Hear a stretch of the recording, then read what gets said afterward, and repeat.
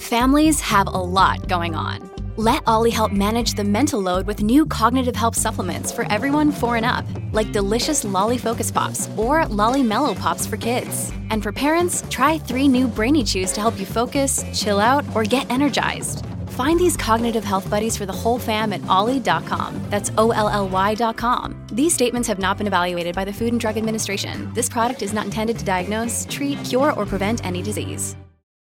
This episode is sponsored by Girls Can Crate. Girls Can Crate is a unique subscription box inspiring girls to believe that they can be and do anything. So how do they do it? Like us, Girls Can Crate believes that real women make the best heroes, and every month they deliver them to your doorstep.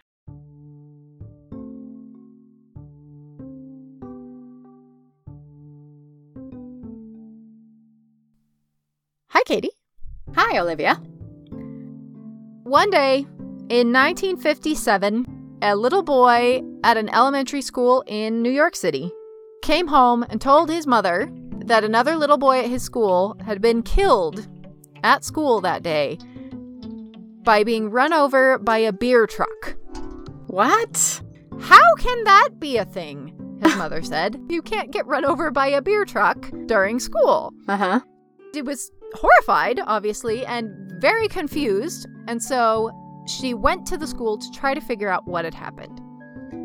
Now, she was a single mother trying to support her 2 children, and she had never actually visited the school where her children went to school, which is hard to comprehend in today's helicopter parent days, but apparently was fairly standard. All the kids just went off to school together. Okay. When she got to the school, she realized immediately why this little boy had been killed by a truck at school, because the children were playing in the street.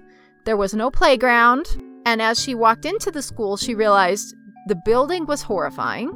There was 1 bathroom for over 100 children, and she also knew immediately why the school was this way. This school in New York, 1957, was a segregated African-American school. Wait, but this is post-Brown versus Board of Education.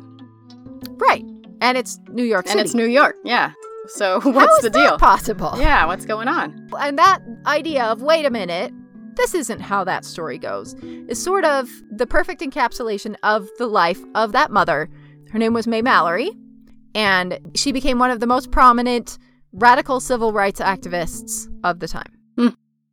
This is sort of her very first bursting onto the scene publicly, because she takes on this school segregation. Now, it's not legal segregation, but de facto, it was every bit as segregated as it was in the South.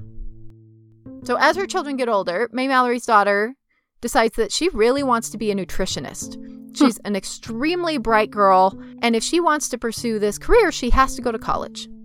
But there are no college preparatory classes. There is no pathway for a child in this school to go to college. May Mallory is not going to stand for this anymore. So she decides, fine, if the program that my daughter needs is not at this school, I'm going to enroll her at the white school that has all of the programs that she needs. She enrolls her daughter, whose name is Patricia, in this school and is told, you can't do that. You are not allowed to enroll your daughter out of the district. So she files a lawsuit and says, if you are not providing the programs that my daughter needs at her school, she has to be allowed to enroll outside of the district. But the lawsuit stalls in the courts. I think the goal was to just slow it down enough that these women would give up. So 9 women decide to arrange a boycott of the school system. This school boycott rolls on for 4 months. It completely monopolizes the front page of the newspapers. Wow. Everyone is paying attention, and the school system is really, really embarrassed. It eventually did work. Her daughter did get to go to the other school, and she is credited with desegregating the New York City school system. But the main thing that she is credited with accomplishing is pulling off the curtain of the fact that this was segregation by her publicizing of the fact that it was every bit as bad, even if it wasn't legally enforced.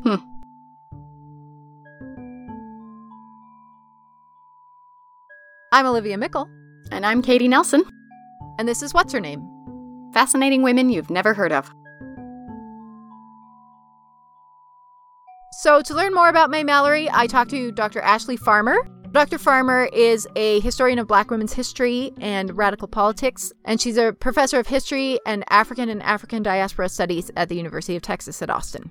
Her book called Remaking Black Power is about women during this era of civil rights and the ways they've been ignored or forgotten. May Mallory was born, we think, around 1927 in Macon, Georgia, kind of the outskirts of Georgia. And she's one of these folks that is a very typical kind of African-American northern migration story. When she was in Macon, she says as though she had kind of a rebellious personality because she was kind of nurtured and loved by a Black community that did not treat her or make her feel as though she was less than anybody else. And this kind of caused a bunch of moments of kind of lashing out at other kids. She tells a story about how, I guess she was roller skating and another white kid pushed her and she pushed him back and it was a whole thing. Basically, she wasn't really good as a kid, at least, at kind of fitting into the kind of social mores of race and kind of deference. So she says this is the reason that her mom moved her and her brother to the north. I think it's probably a combination of reasons. As most people did in the kind of 1910s, 1920s, the North kind of offered, this refuge, particularly for Black women. You might be able to get out of domestic service, work a different job, live a little different life. So they live both in Brooklyn and in Harlem, which are kind of these, kind of up and coming African-American communities in the 30s and 40s. But also what's really interesting for May Mallory is this is really quite a bustling time politically, particularly in Harlem. In the 1920s, before the start of the Great Depression, you had something called Marcus Garvey and his Universal Negro Improvement Association, which was the largest Black nationalist movement and kind of Black movement ever in history. And she comes at a little bit later point in the 30s and 40s, but all of that is still kind of, the remnants of that are still there, coupled with this really vibrant political scene around the Depression and World War II that really sees Black women working on behalf of the working class, doing tenants' rights struggles and talking about what it means to be a domestic worker and talking what it means to be a factory worker.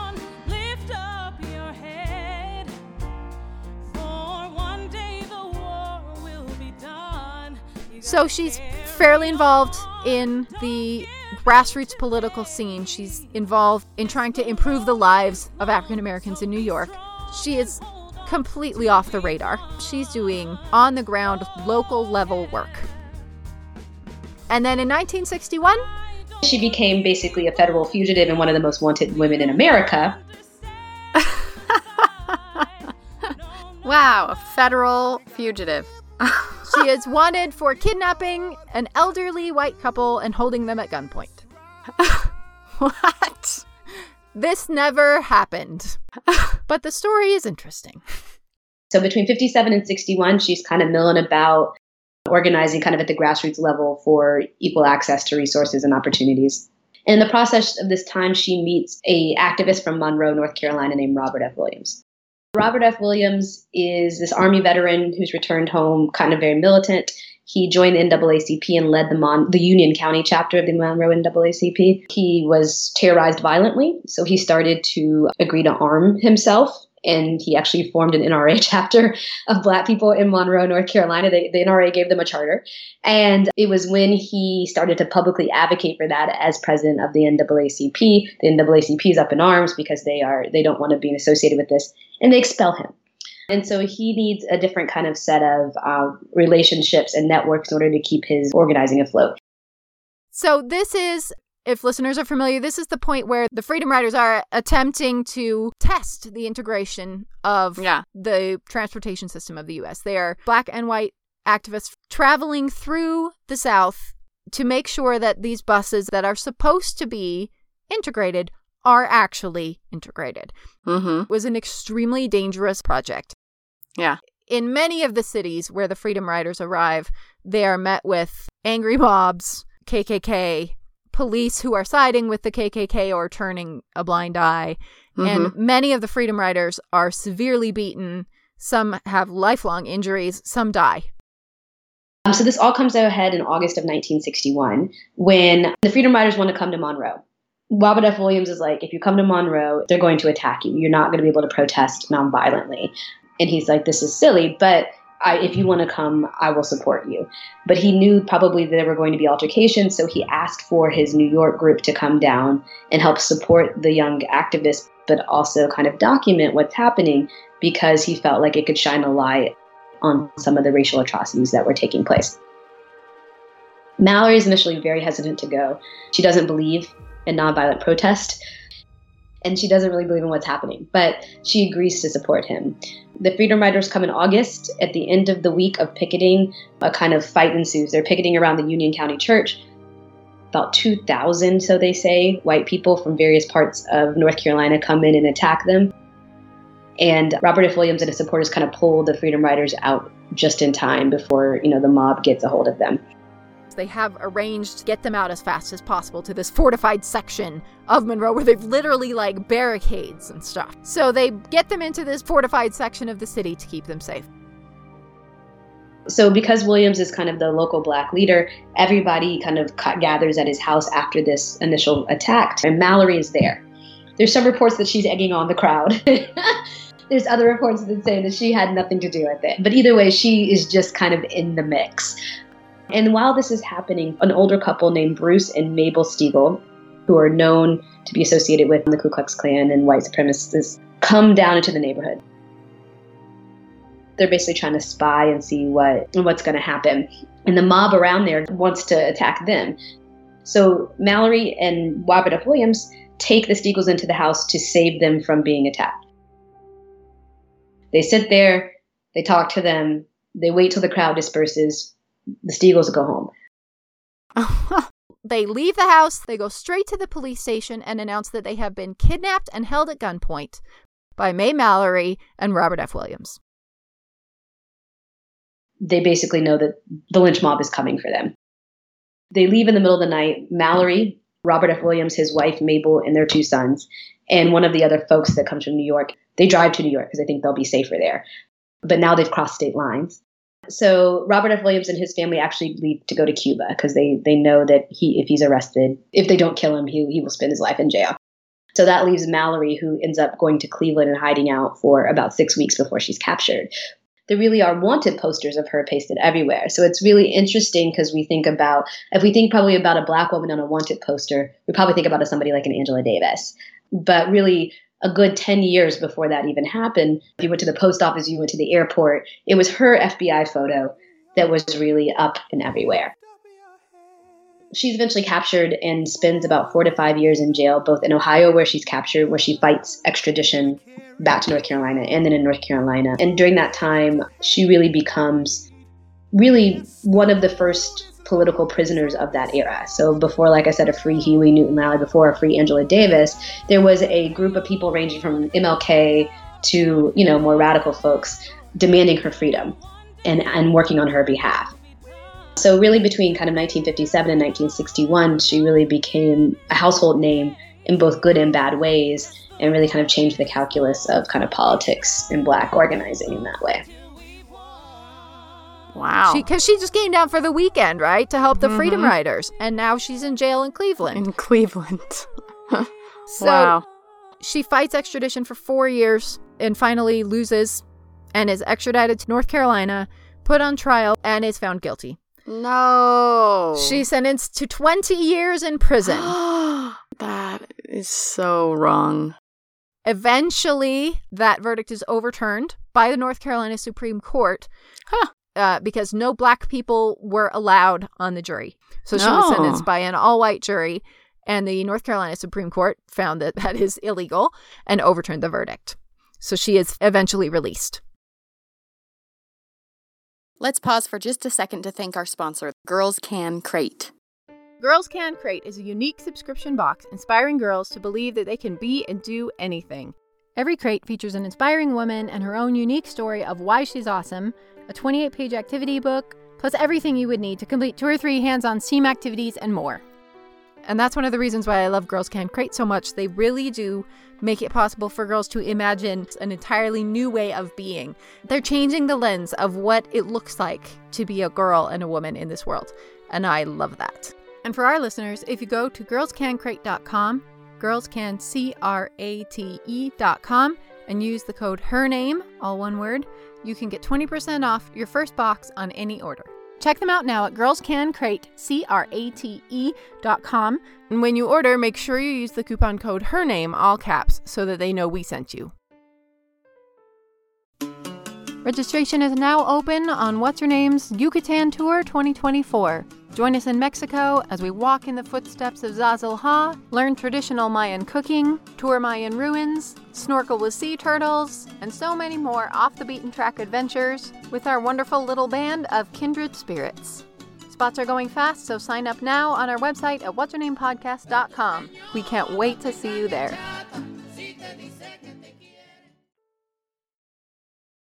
From like an historical standpoint, it really teaches us to stop trying to fit everybody into a box. I mean, she doesn't fit into any box except maybe just what some historians would call long distance runners or activists that kind of, engage in all these different kind of periods. But she defies temporal boundaries. She defies organizational boundaries. She defies gender mores. Like all of that is not part of it. So she offers, I think, a really interesting opportunity to kind of examine Black women on their own terms, but also to think about where else we should be looking and who else we might find. We tend to simplify this narrative of what the civil rights movement was to it was all Martin Luther King Jr. and nonviolent resistance. Or sometimes it was that and Malcolm X and it fixed everything. Yeah, goodness won in the end. And she complicates that. She is all of it, right? She is working with the Black nationalists, and she is working with the communists, and she is working with the PTA, and she is working with Malcolm X, and she is working with the Freedom Riders. She's just solving problems with very little interest in the higher ideological slot that those problems fit into. Which is also, I think, why she is no longer in our narrative.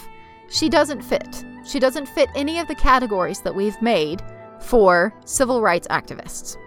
She doesn't agree with Martin Luther King, but she doesn't agree with Malcolm X. She doesn't agree with the Black Panther movement on everything, but she doesn't agree with the NAACP on everything. She is intensely practical. She is extremely dedicated and fierce and unwilling to bend when she believes that what she's doing is right. So let's think back to the biggest moment when she bursts onto the scene. As the Harlem Nine, she is the hero of school integration. She has no interest in integration. She could not care less. She said repeatedly, I don't care about my daughter sitting next to white kids. Give me the same classes in the Black school. I just want her to have the classes she needs to go to college. And so she's bucking the same narrative that she's sort of lauded for. Yeah, interesting. She's much more of a Black nationalist or a separatist, saying, look, we're never going to be able to get a fair shake in a country started by white people. We have to start over. So she's attached to everybody, but she's not beholden to anybody. She's not loyal to any specific label. Said, I'm not interested in harmony. I'm interested in freedom.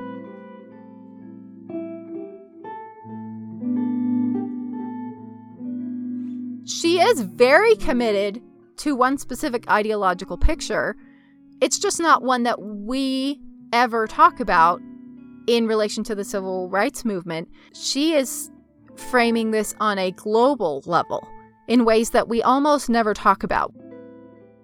We talk about the civil rights struggle in America as Black people in America fighting to get rights in America.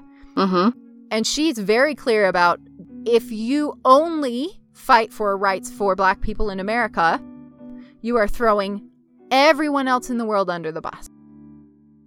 If you're not going to address the problems that white colonialism causes for people of color everywhere, then you're not doing anything. And so she refuses to fit into any of these arguments because they're not fixing what she sees as the fundamental problem. It's kind of a different refrain that keeps happening over time.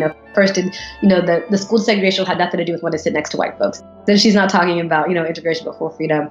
And she sees folks like an MLK, she sees folks like Mayfield Philip Randolph as basically kind of becoming what she would call her word is kind of like the pets of American imperialism and capitalism, where you get a little bit of the spoils of this. In exchange for that, you try to indoctrinate others. Especially in her prison letters, she writes prolifically about how this is all just kind of a dog and pony show. And it's having disastrous effects for the rest of Black people that can't get these spoils. Her point, too, is also it's having really disastrous effects for the folks affected by American imperialism, which are other kind of Black and brown folks. When you champion this at home and abroad, then, it's not just your other fellow Black people that are being damaged by this. It really is everybody. She did not think that we could kind of integrate ourselves or kind of gradually get towards equality. She thought the whole thing should just kind of have to be inverted and started from scratch again. From a activist standpoint, she's a really interesting model in how to commit to a set of politics or political ethos and practice that over the course of, the better part of 5 or 6 decades, and really engage in grassroots struggles that can have kind of a major national, international impact. From 65 to 70, she's just working with grassroots groups like on welfare. And then she moves to Tanzania for a while and works there in the 70s. And then she comes back and is still working at like Medgar Evers College and doing like a radio show. So it's just kind of I have this sustained commitment to being anti-racist, anti-sexist, anti-imperialist, talking about the plight of the working class Black person and mobilizing around those issues. We start to actually see these separatist movements starting new countries, starting Ghana and Tanzania. Yeah. And saying this is going to be a new start completely from the ground up. This is what she has been waiting for. This is what she has been looking for her whole life. She's one of the organizers of the 6th Pan-African Congress in the 70s, which really start to say, look, we've got to start working together. As a continent, we have to start, as African Americans, thinking about Africa as part of us instead of an other. So I think that she found things like the 6th Pan-African Congress, where everybody's getting together and kind of figuring out the future of Black people, to be the kind of space that she had kind of always been searching for in a lot of ways. And I find that really compelling and interesting. And I think, again, we have this conversation sometimes of how do you fix stuff and work local, think globally, act locally, Yeah. She is the perfect example of that. She is always looking outward, always pointing out this isn't helping people in Haiti. You're not talking about the problems that the U.S. is also visiting on Puerto Rico, but also working just on the ground on what she can do right in front of her. She gets a radio show. When she comes back from Tanzania, late 70s, early 80s, she has a radio show on the Medgar Evers public radio station. Wow. In New York, she has a radio show called Coping with Life. Oh. And it's just a show about, again, solving Black people's problems. And it was billed as kind of just like talking about Black people's problems and working class Black, so the same kind of idea of like, how do we get our lives together kind of thing. From what I can tell, those tapes have been lost. So I find references to it in her own writing and in like newspaper articles, like on This Week in Coping in Life. It seems like her biography could serve as a kind of microcosm for all that was going on in America through the whole of the second half of the 20th century. Like, her life taps into all the different strands of that story that we tell. Yeah, absolutely. Yeah, and I think cool. And it breaks it up in just the right ways too, to force us to confront, wait, racism in the North, wait, segregation in New York City, wait, Tanzania. Interesting. The fact that she's a woman, the fact that she's a working class woman, the fact that she's a working class woman that was divorced and a radical, and then the fact that the locales in which she operated. And she was never really part of a formal organization. She's kind of extra organizational in that way, never an NAACP, never an Urban League thing. She worked with a lot of little grassroots organizations, but never in that same kind of way as, a Rosa Parks or a Daisy Bates. She has this huge impact on people's lives and on the civil rights movement. And yet, if it weren't for the kidnapping fiasco, we probably wouldn't know her name.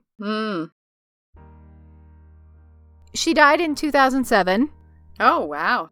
And as Dr. Farmer points out, it's only now that scholars are starting to rediscover her and retell this narrative in a different way, too. And so even after her death, her life follows that trajectory of reclaiming these stories, and maybe we're just now starting to get enough distance from them to say, wow, look at the complicated stuff happening during the civil rights movement. Right. Look at the ways that we have co-opted a lot of these stories in ways that are untruthful and unhelpful for all of us, to try to understand what was really going on. Yeah.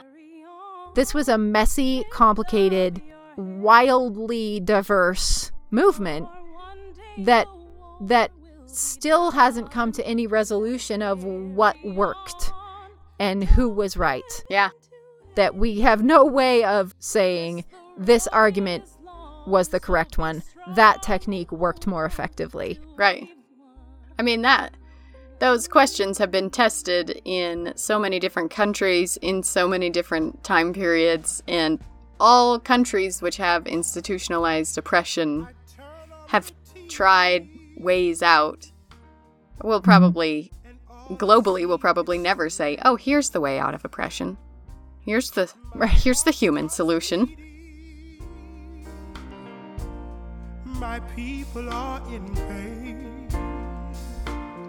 White kills black and black hates white, and the cycle repeats from there. You gotta carry on.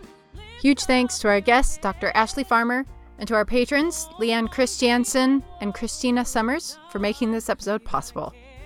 You can become a sponsor at our Patreon page and help us create more women's history. There you can find great prizes like our Women's History cross-stitch patterns and our brand new What's Her Name trading cards that help you celebrate and show off all the women that you've learned about on the podcast. Just visit our website at whatshernamepodcast.com and click Donate. If you'd like to learn more about May Mallory, her life and activism, or about Dr. Farmer's book and groundbreaking work, visit our website for pictures, links, and more. Music for this episode was provided by Daniel Henderson and his big band, Jeff Kuno, and by Cynthia Meng and Kim Ona, whose incredible song cycle, A Life in Color, you can find on Bandcamp at the link in our website. Enormous thanks, as always, to the generous musicians who give our episodes life. Our theme music was composed and performed by Daniel Foster Smith. What's Her Name is produced by Olivia Mickle and Katie Nelson. This episode was edited by Olivia Mickle. So be strong and hold on.